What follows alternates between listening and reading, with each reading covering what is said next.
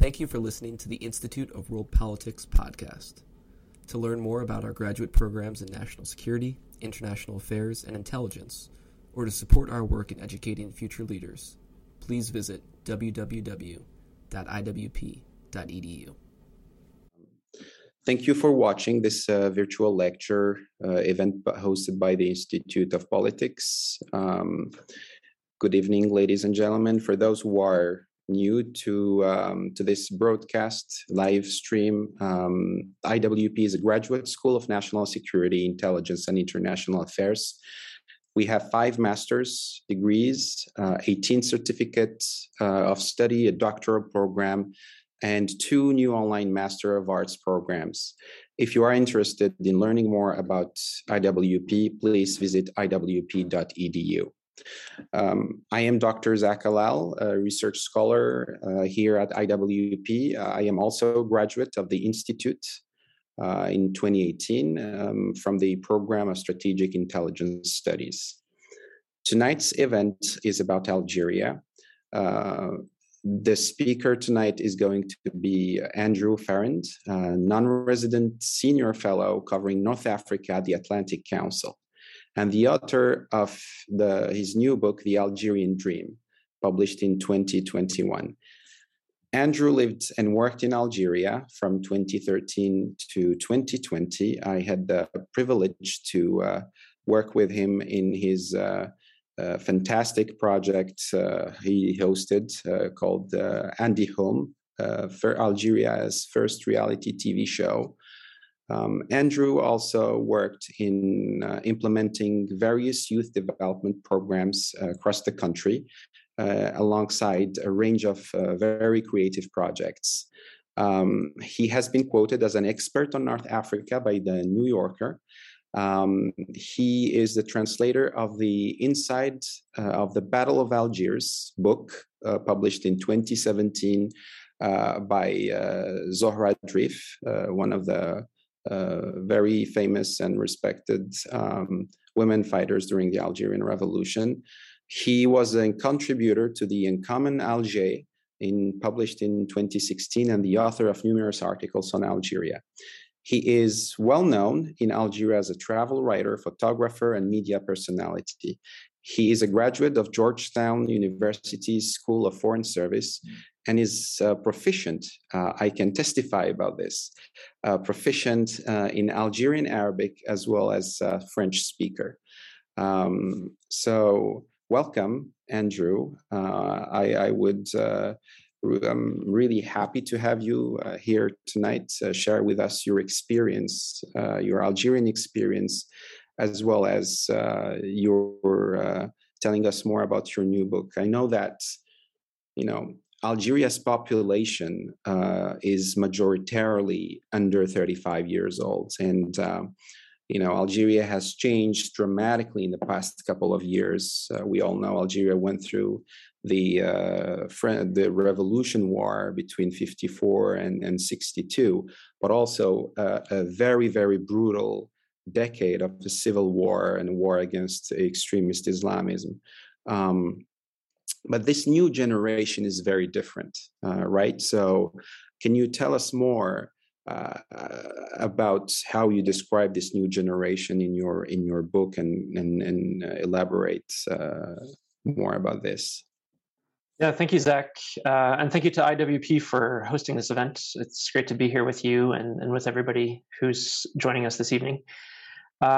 So my book does center on those Algerians who are under 35, particularly those in their 20s and 30s today who make up this large youth bulge in Algeria and who are, as you noted in your introduction, quite unique in several ways. The way I like to think about them is they share so many of the values and traditions and customs and beliefs of older generations.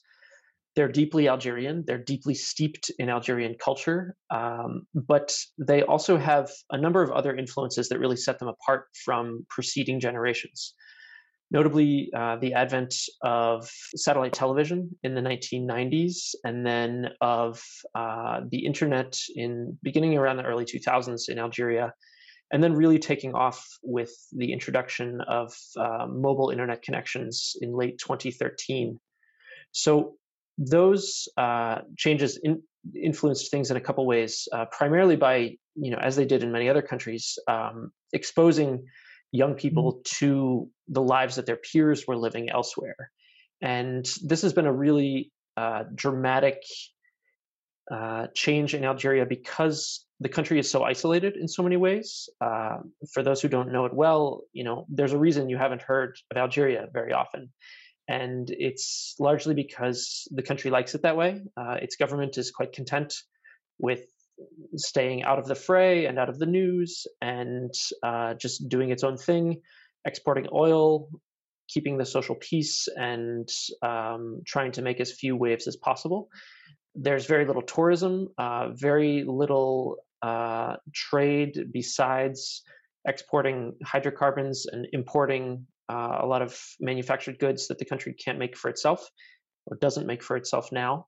And so it's relatively isolated. And as a result, young people in Algeria for many years didn't have opportunities to connect with the outside world in the way that, say, young people in many other countries across North Africa or the Arab world might have through tourism, through trade, through these other sorts of connections. So Algeria has long-standing ties to France, thanks to the colonial period and to some, continuing cultural and education ties, but otherwise is fairly isolated. And these new technologies opened up avenues for young people in Algeria to see what the experience of their peers elsewhere was like, as I said. And this led to a lot of comparisons, a lot of questions. Why do people just next door in Morocco get to have certain things that we don't have next door in Tunisia? Never mind what's happening elsewhere in Africa, in Europe, and all around the world.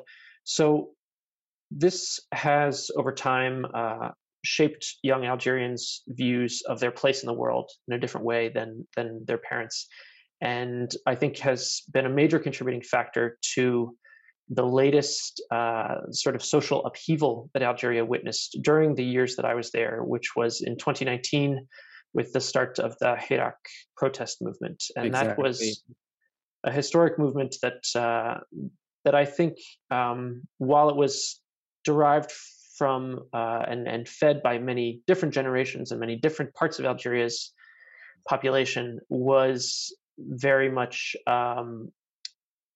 fed in large part by young people and their experience in Algeria and comparing that experience to what they've seen elsewhere. This is I think a very, very fantastic kind of a comprehensive picture of the book, and I'm sure in the upcoming moments we will dive deeper into some of the topics you cover in the book. But before that, I think it will be very interesting to hear your story and how you ended up in Algeria in the first place. And you've spent 7 or 8 years in Algeria. I personally witnessed you and saw you speaking fluent Algerian when we were shooting Andi Hulm. I remember that you were talking to the to the participants as well as the technical staff and everybody in Algerian, to the point where they actually gave you an Algerian surname, I remember. And you could even, go by as Algerian. So how did you end up in Algeria? What can you give us more about your personal story, your personal background? Because everyone wants to hear that story. Yeah, thanks. That's a very, very generous introduction, Zach. Good example of Algerian hospitality, kindness to strangers. No, I had a wonderful experience in Algeria right from the very start. And that was way back in 2012. Actually, it was 10 years ago this month that I first went to Algeria.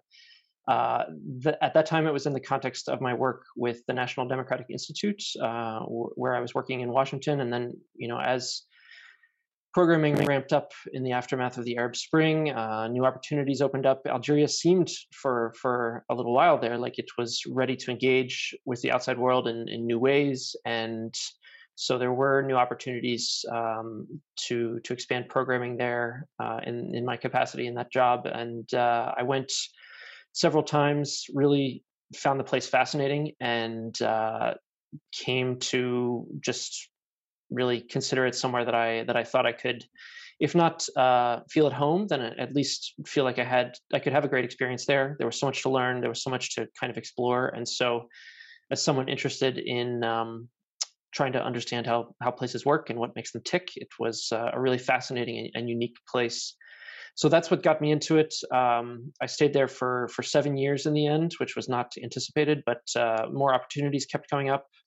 I worked for other American organizations, ended up, doing some work in sort of the literary and cultural fields, as you mentioned, and then also working in some economic and political analysis roles, which gave me opportunities to explore different facets of the country. So I, by the end, had a number of professional and personal experiences that gave me a pretty good sense of just many different facets of Algerian society. I was able to travel all over the country through some of that work, and to meet many young people who I was working with and sort of working for and serving through the education projects that I helped to implement.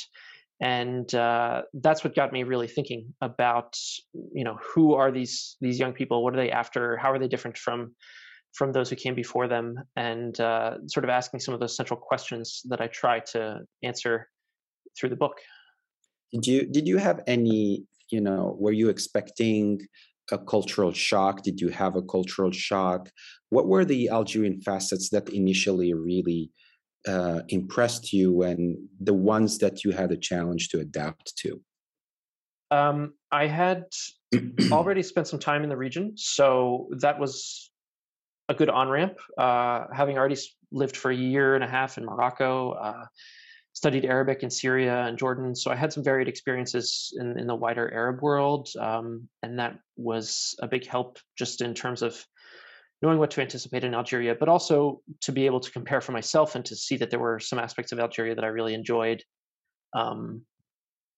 Obviously, in such a large country, the culture is extremely varied, so there's a lot to explore and to discover. And region by region, you hear widely differing accents, you eat widely differing foods, you see widely differing styles of dress. So it's a really fascinating little mini continent all of itself to explore. So I think that's what attracted me to it a lot, and just kind of kept my mind turning throughout my years there. And a lot of what I experienced and what I learned through the course of those years was what I tried to channel into the book.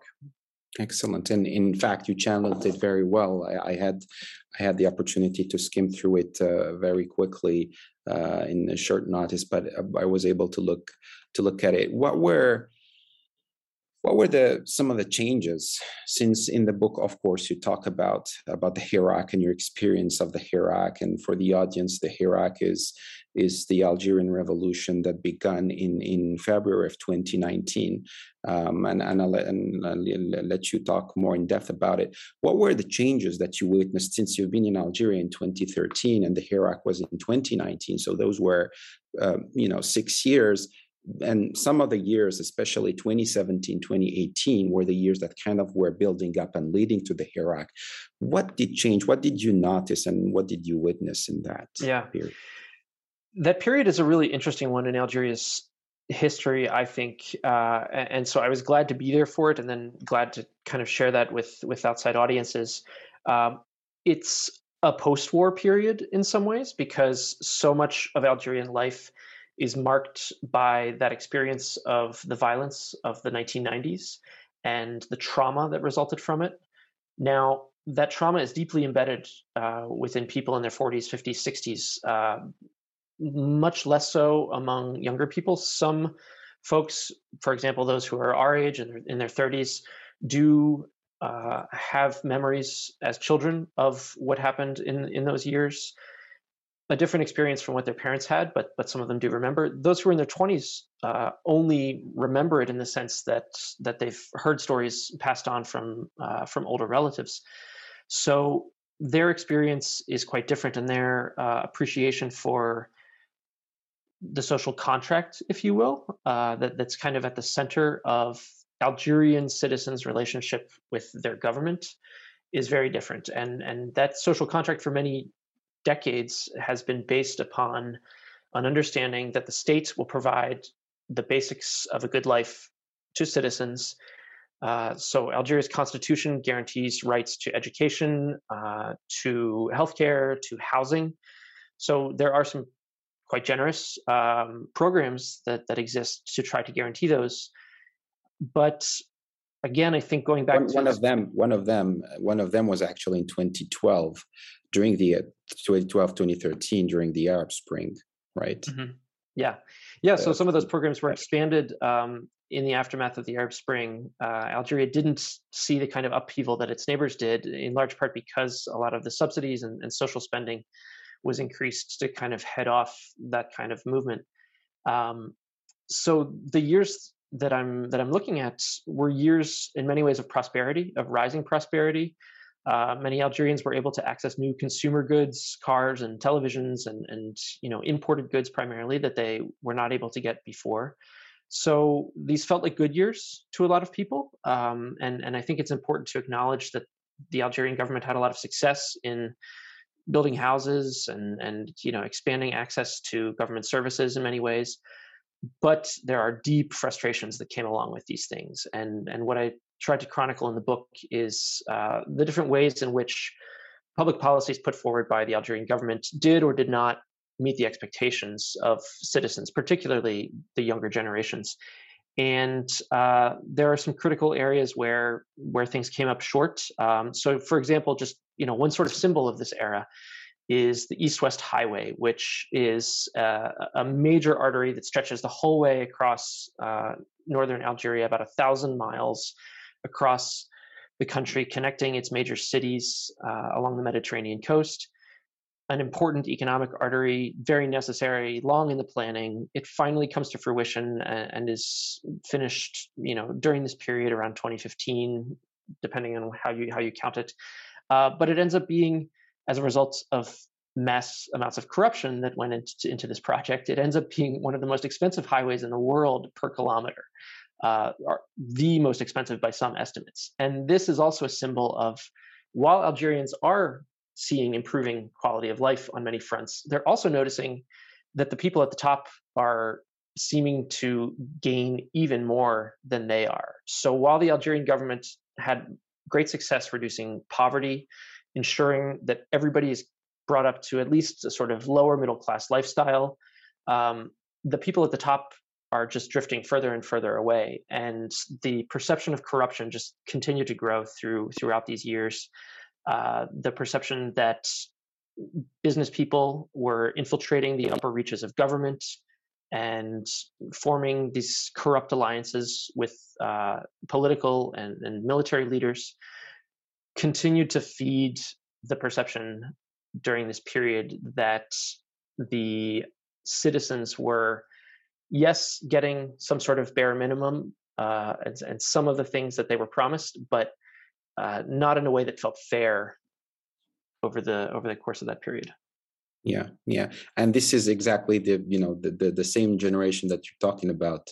That kind of was enjoying that prosperity, and some of them were only born in the era of the Algerian president, didn't know and didn't witness the Black Decade, that didn't witness the Algerian Civil War, and they were growing up in that prosperity era.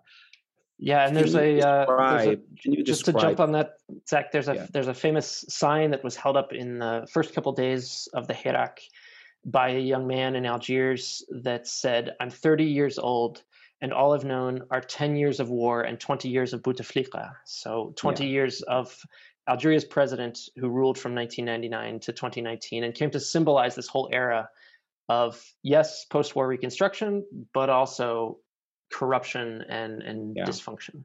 And exactly, and this young generation was remarkably different with kind of the previous generations, especially the generation.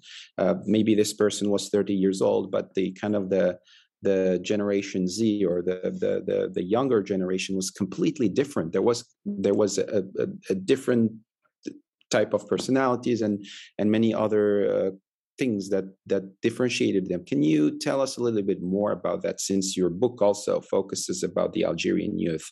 What I would say, what are their dreams? Since we did that program together. It was called Andi Hulm, which in Arabic means I have a dream.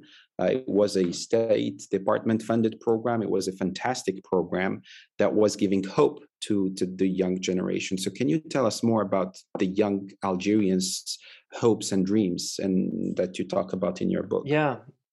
So based on all the experiences that I had in the country and all the conversations I had with young Algerians across the country, what I tried to do was in some ways to do the impossible, to try to summarize what I felt like I kept hearing over and over again in these conversations. So what were the key things that this young generation of Algerians was chasing after? And I ultimately decided to organize it around 8 sort of pillars of this Algerian dream, and these 8 kind of thematic aspirations, which cover a lot of ground, frankly.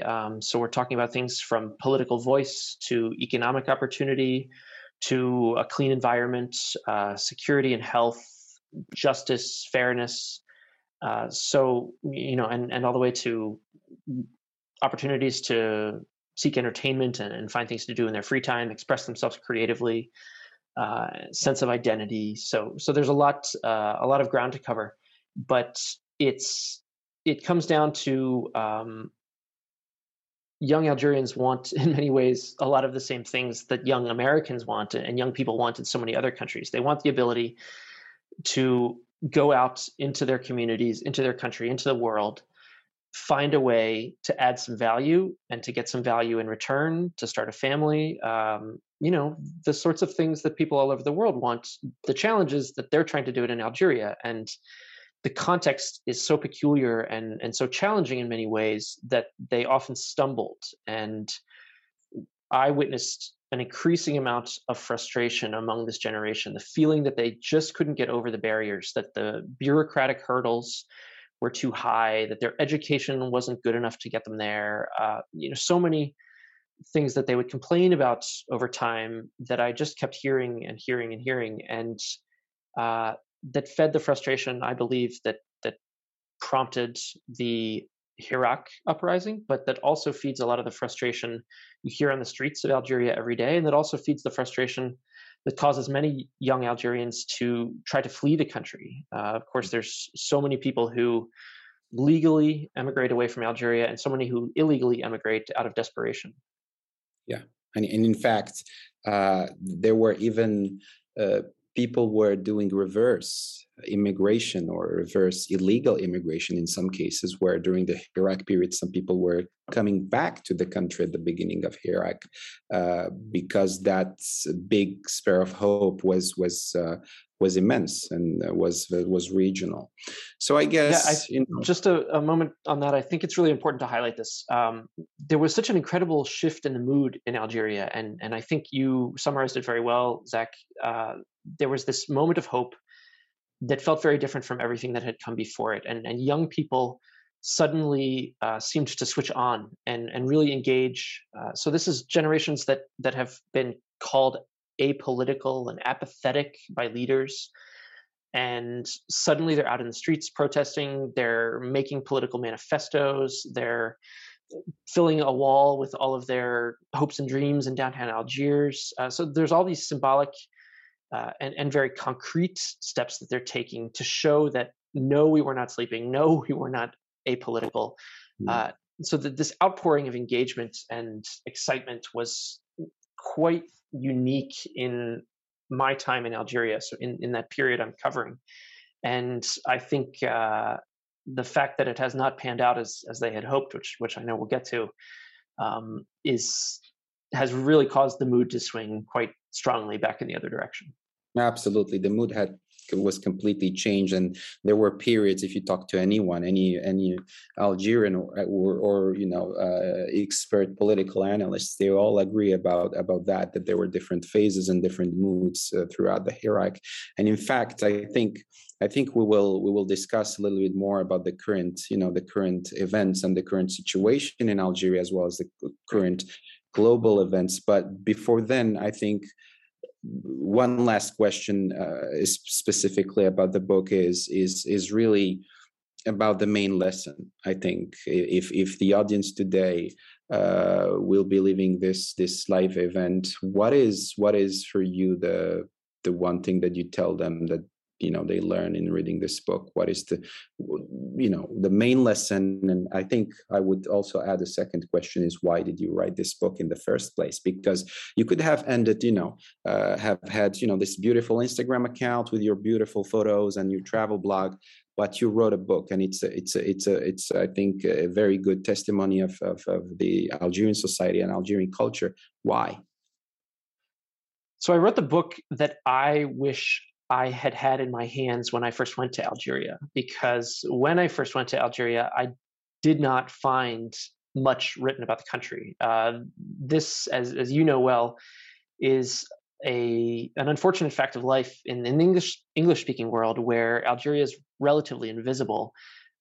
Few people write about Algeria, few people cover Algeria. It's a place that, if people know it at all, it seems to not change very much. You can find things written about the independence revolution, a moment when Algeria, really shone brightly on the international scene, but very little about the contemporary country and its society, culture, politics, economics, etc.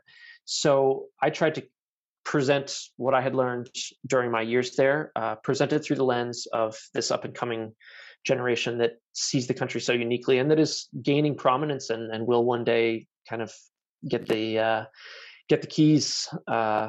It may be a while away, but it's going to happen. And so I thought it was quite interesting to understand better who they are and what they're about. That said, I also resisted the temptation to be too prescriptive in the message that readers take away. I've done my best to present something that I think can have multiple interpretations. One thing that certainly shines through is Algeria is a country of huge potential. This is something that anyone who visits it can see. It's also a country, unfortunately, of unrealized potential, and so much of the energy that young generations bring to the table, they can't find a place to put it. They can't find a way to exert it that will get them moving forward. And so it's a story of frustration also in that unrealized potential. But that potential is still there. The hope, while temporarily dashed by recent events and by the Hiraks sort of being snuffed out by the powers that be, that hope is still there. And I think there's a lot of reason to be hopeful for Algeria's future. But, another lesson, if you will, of the book is, and the story that it presents, is that Algeria's had a number of periods in its contemporary post-independence history where things have been going very, very, very well and then suddenly crashed. And what this is a symptom of is a system that has difficulty adapting, a government that can see problems coming and can't seem to find solutions to them in time to avoid a breakdown, a crisis, something of this nature. In the past, in the 1980s, when oil prices crashed and subsidies were cut, this led to a rather hasty, ill thought out political opening that did not end well and devolved into violence.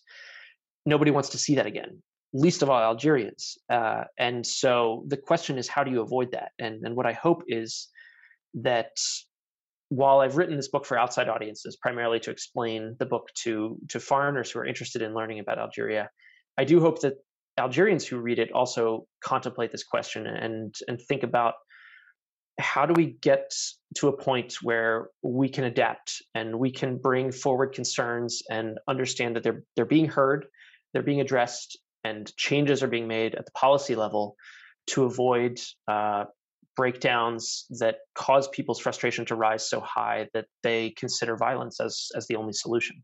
Yes, that's yes, the thing we really need to. I think it's something that's very brilliantly well highlighted by you as well, is the peacefulness of the protests and the hierarchy in the first place. I think very few, at least, casualties happened during this peaceful revolution that lasted at least lasted for a year, and we do remember international press writing about this peacefulness. We do remember that a lot of people, especially in the first weeks, were very impressed by how things did not turn out to be violent. And the, relative to the mass of the people that were in the Algiers street, which you describe very well in your book, and the main street artery is the Douche Morad and all of that.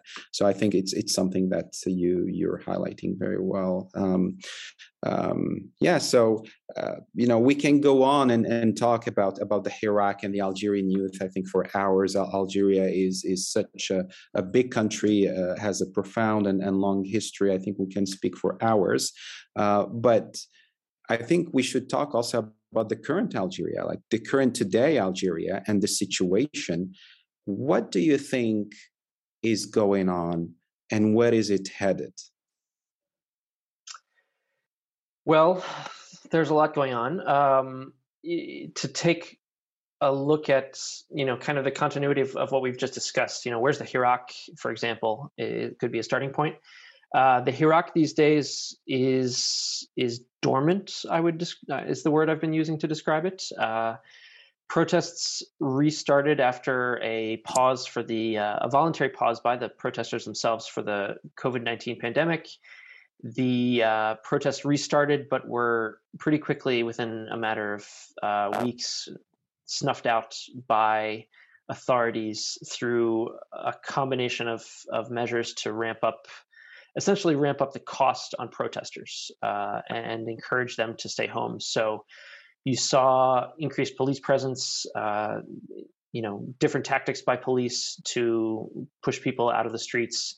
And you saw legal changes, which enabled authorities to basically consider anybody a terrorist, anybody that they wanted a terrorist, just for making statements that opposed the party line, if you will. So these changes implemented in the middle of 2021 put an end to the weekly Iraq protests, but they didn't put an end at all to the frustrations that had motivated those protests. And so the challenges that prompted people to go out in huge numbers into the streets still exist.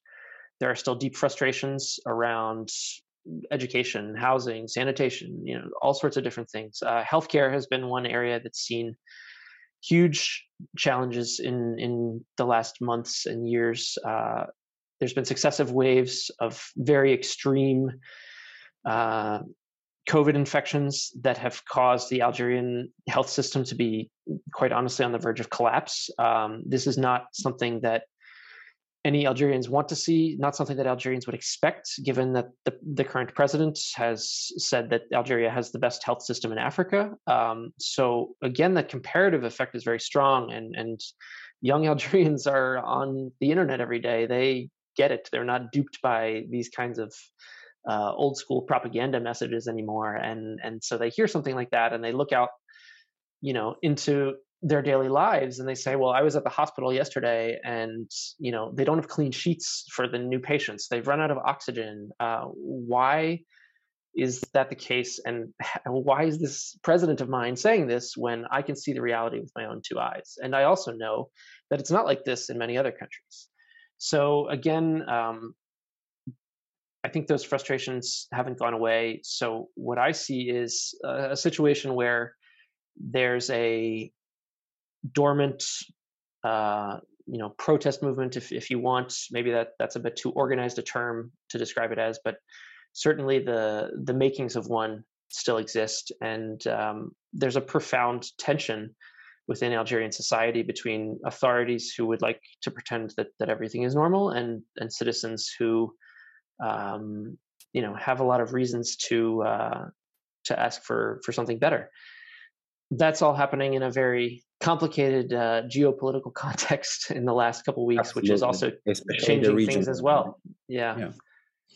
And talking about that specific context, can you maybe talk to our audience a little bit about the recent diplomatic and regional changes that happened, especially when there was this crisis? I guess it begun kind of with the French visa issue, but before then there was the kind of a build up of the Algerian Moroccan tension about the Western Sahara. Maybe you can give a brief context about that as well to our audience, and the normalization of relationships between Morocco and Israel as the trigger of that diplomatic crisis, and how it led also today to how it ties to the economic crisis. I've been talking also to some people, political analysts, about the situation, and some have been quite optimistic about the economic crisis because the oil and gas prices are going up again because of the Russian-Ukraine war and crisis. Can you also elaborate on that?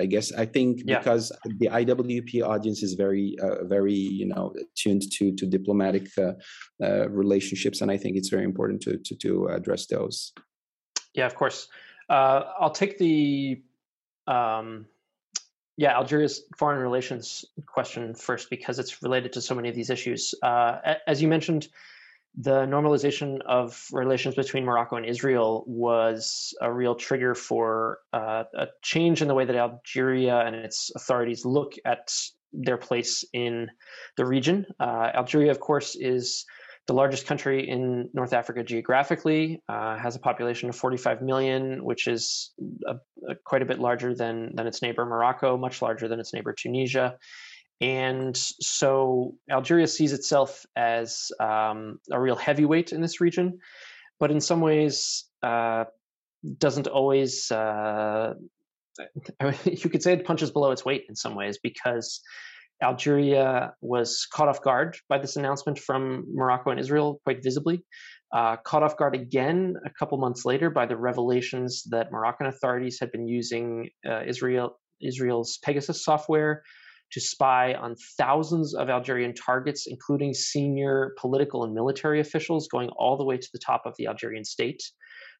So Algerian authorities, having gotten caught off guard several times in a short period, were, I think, feeling quite vulnerable, worried about their perception by Algeria's population, especially given the ongoing political tensions raised by the Hirak, which, portions of that protest movement were really quite stridently calling for a change in the military's place at the center of and as the guarantor of the state, and calling for a genuinely civilian government.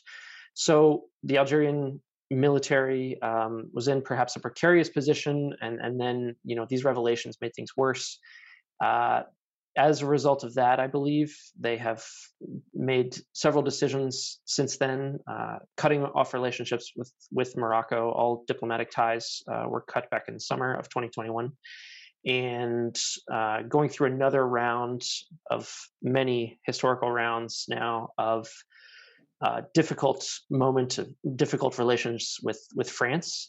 Again, these relations sour periodically, but we've certainly seen a bad period back in the latter months of 2021, which we seem to maybe be coming out of these days. It's quite cyclical, but Algeria's relations with its neighbors, with outside countries, as a result, in large part of its history and its brutal colonial period, Algeria has rather special, sometimes testy relations with outside countries. It's very important to Algerian authorities and to Algerian citizens to guard their sovereignty. This is important everywhere in the world, but I think Algerians prize it far more than most. So in this context, there's a lot of tension in Algeria's international relations, but signs that some of them are moving in a good direction. And I think we can talk more if members of the audience are interested about Algeria's relations with the outside world. But I do think there's always room for improvement and ways to re-engage and improve those relations. Another thing you mentioned to take a look more directly at the economic angle is the question of gas and oil, prices of which have increased dramatically in recent weeks. We've seen some major policy shifts within Algeria as a result of this, notably canceling a number of new taxes that were imposed just weeks ago. Very shortly thereafter, they were canceled, which tells you kind of the pace at which this change has happened. And new subsidies put in place, including a new unemployment benefits package for young people. So there's been some important policy changes that reflect that the Algerian government has a new degree of confidence around its budget that it has not had for many years. Algerian oil bottomed out around $25 a barrel, I believe, in around April 2020. That was the most recent low point, and it has since climbed in under 2 years to, I think today, around 110 a barrel. So it's a dramatic rise that has really reversed the government's fortunes. This is the primary source of export revenue, makes up the majority of the state budget, and gives those in power a tremendous amount of leeway that they didn't have just a few months ago to be able to buy social peace, if you will, and make decisions that allow them to satisfy various interest groups within the country. Excellent. I think we've reached the point. I would be delighted to carry on this conversation, maybe around Q&A and have some of the answers. Great. So we open the Q&A session. We'll be very happy to take questions. Feel free to type your questions in the chat. There is one question already, a very good question actually, that says that it's pretty obvious that you have some good, amazing linguistic skills. Did your Arabic Algerian dialect skills and the way you immerse the culture help you connect with the youth? So was your linguistic skills, was that very useful? As well as, did you at any point feel that you're, by speaking French or another language, either French or Algerian, put you in a position to be, seen differently by Algerians? And how were you viewed by some senior political officials, or cadre in general? They call them cadre in the political scene. What was your experience? Yeah, language skills were quite central to my very positive experience in Algeria, I would say. I think there's no doubt about that. That was what enabled me to break the ice in many conversations, to enter into conversations I never would have been able to otherwise. So definitely something that made the difference for me between somebody who was kind of a passive observer of Algeria and standing back at a distance, and you can be living there, but if you can't speak with people, you might as well be back in Washington or elsewhere. It's not really a place that you can see and feel and touch until you can interact with people on that level. And French was hugely helpful for that. But of course, Algerian Arabic, which I picked up by sort of adapting the Moroccan Arabic I already knew, was what enabled me to really break through and, I think, earn people's trust. So going beyond just being able to communicate with them, but being able to earn some trust, make deeper friendships, and then begin to ask people about some of these very weighty topics, things that sometimes people aren't interested in talking about. What are your hopes and dreams? And what are your thoughts about your government? And what are your thoughts about all these deep identity issues? So I had some fascinating conversations as a result of that. And then yes. Linguistic differences are quite complicated in Algeria. This question of French versus Arabic versus Berber, of course, Tamazight, as it's known. is hugely central to Algerians' identity and the way that they express it and the way that they interact with one another and with outsiders. So certainly a complicated issue that I think would require many, many other lectures, but that I discuss at length in the book because it was so central to my experience there. Where can we get the book? The book's available from major booksellers all over the world. In the US, it's available on Amazon, Bookshop, Barnes & Noble, the usual suspects, and can be ordered in any independent bookstore through their supplier network if you'd like as well.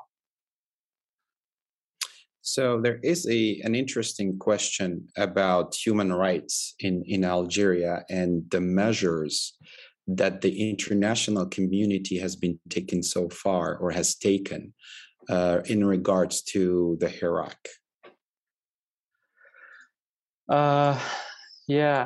Well, the human rights situation is currently looking quite dire compared to what it has been at many points in recent years. As I mentioned, there's been a sort of an increase in repressive measures to tamp down the Hirak. There are currently several hundred political prisoners being held in Algeria, many people being held on extensive pretrial detainment, so not even aware of the charges that are facing them. There's a lot of problems. Human Rights Watch, Amnesty, these groups are doing a great job doing the best that they can, documenting as much as possible in cooperation with a lot of domestic groups within Algeria who are really feeling the pressure these days. And then as for what international actors can do to help, I think it's important to elevate those local voices that are doing their best to track what's happening. Let the Algerian government know that it's important that those voices continue to be heard, and that nobody wants to see anything happen to them the way that things have been happening to other civil society groups in the country. So that's an important first step. And then from there, that things get more challenging. It's a as I mentioned, a country that prizes its sovereignty to an incredible degree, does not appreciate anybody trying to suggest what it should do within its own borders. But certainly, Algeria, despite the fact that its leaders wish it was an island, self-sufficient from the world, cut off and able to function entirely on its own, Algeria needs the outside world. And Algeria needs the outside world for goods, for trade. It's selling oil to the outside world, selling gas to the outside world, importing tremendous amount of manufactured goods, of food. So there's a lot of opportunities there, I think, to engage in diplomacy, as well as the fact that Algeria is facing a lot of challenges at home where it could benefit from external expertise. It's not a place that finds it easy to ask for that, but Algeria is facing a growing climate crisis as a result of climate change. The country's experiencing year after year of drought. Water resources are dwindling, power generation, clean water, all of these sorts of things that are central to the government's ability to ensure the livelihood of citizens are under threat. And, domestic energy use continues to boom while renewable energy has not really ever been something the government has invested in seriously. There's a lot of opportunities for outside assistance to engage on these issues too. So again, a number of points that I think outside partners could engage with the Algerian government on. And talking about outside expertise, I think that there is a question about the Algerian diaspora, because the Algerian government had been promoting and talking about the Algerian diaspora's role in the Algerian economy, in the Algerian development, especially the diaspora that lives. I think the biggest diaspora is obviously in France. There's diaspora in the UK, in Germany, in Canada, in the US. There's very, very influential people who happen to actually have even senior political roles in the US. Quoting the former head of the NIH, was actually an Algerian doctor. So do you believe there's a question that asks you, what do you think of the Algerian diaspora's role in Algeria's development?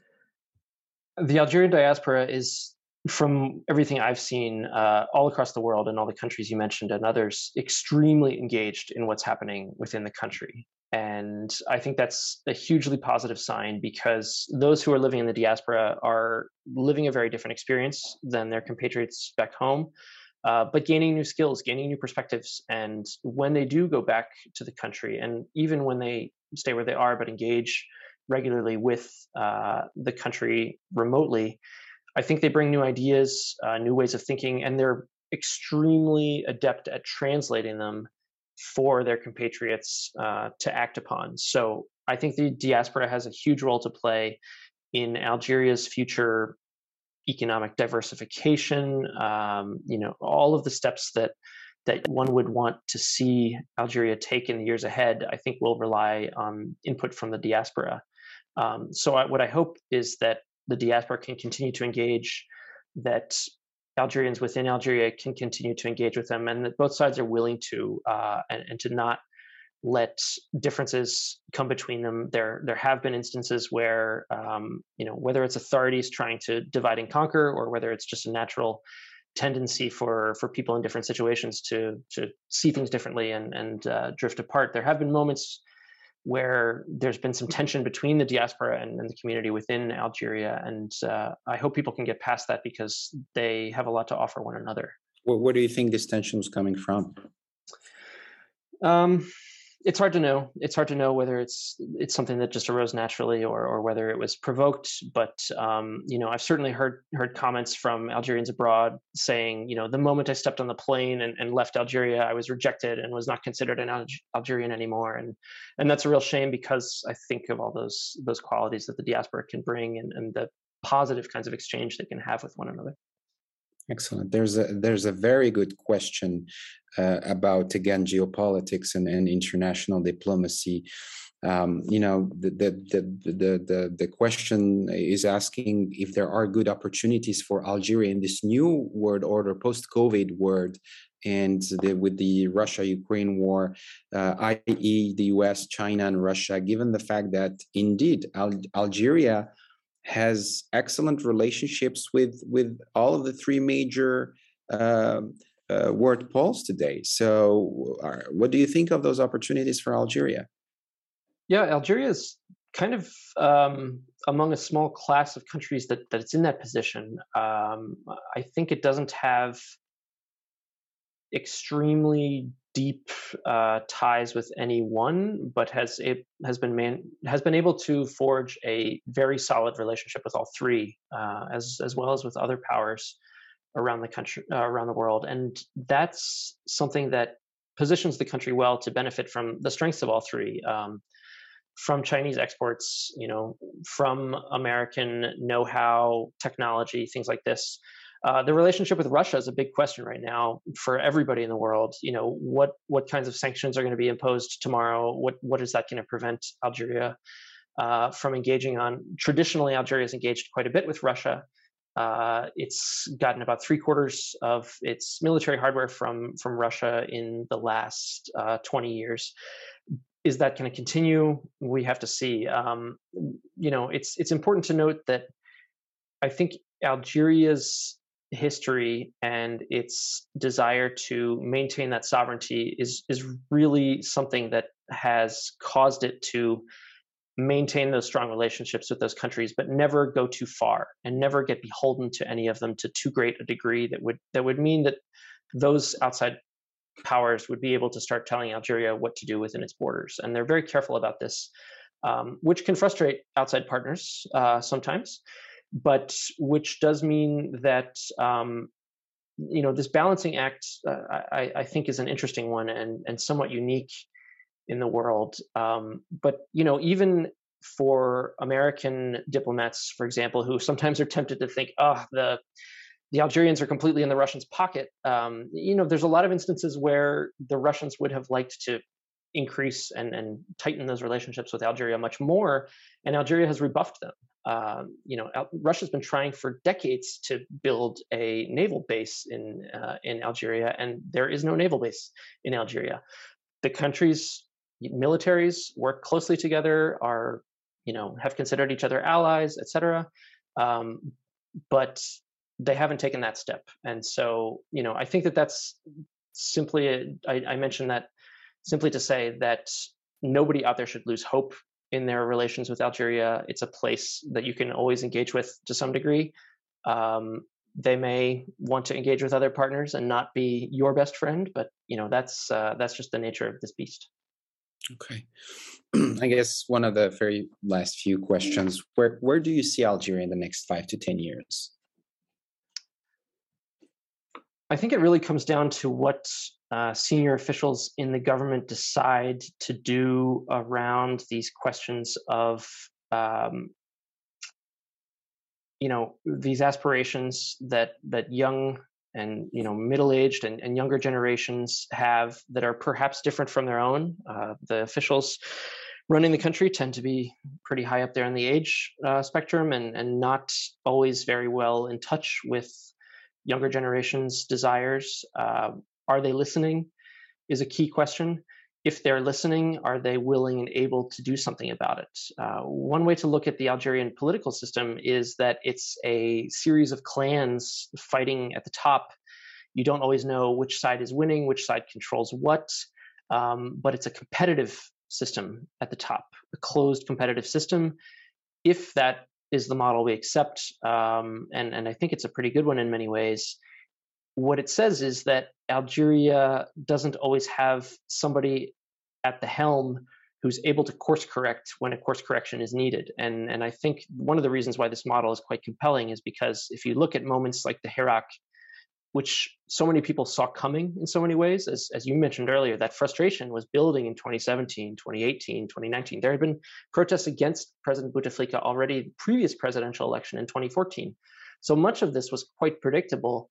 And yet it happened anyway because the powers that be were not able to settle on an alternative candidate to the president at the time. And if that kind of decision-making by inertia continues and Algeria is not able to course correct in response to internal or external challenges, I do think you're going to see people forced to confront the state. Again, we hope not violently.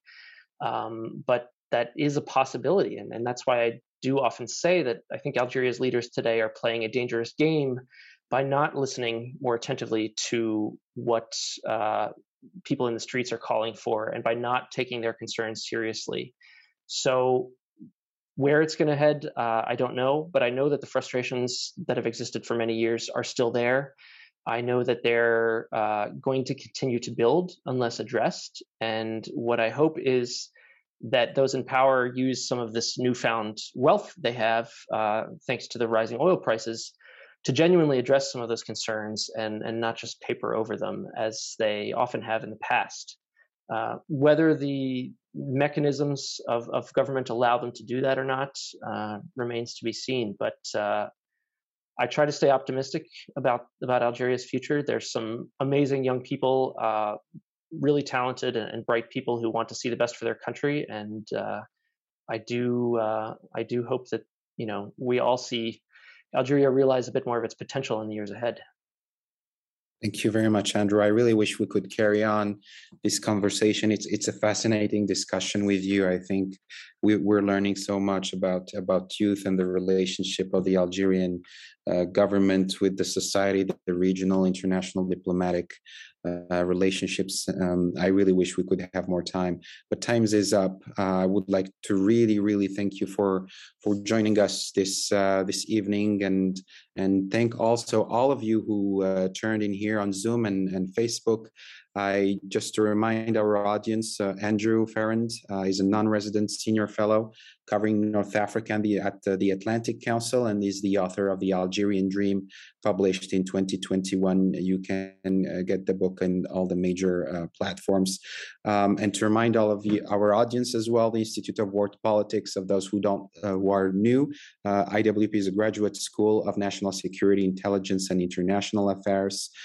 We have various degrees, certificate programs, doctoral and online programs, you are very welcome to go and check out the website, iwp.edu. If you are interested in learning more about the future events and the upcoming webinar events supporting IWP or applying to one of our programs, please go to iwp.edu, iwp.edu. Thank you very much and hope to see you very soon. Thank you. Thank you all. Take care. Bye.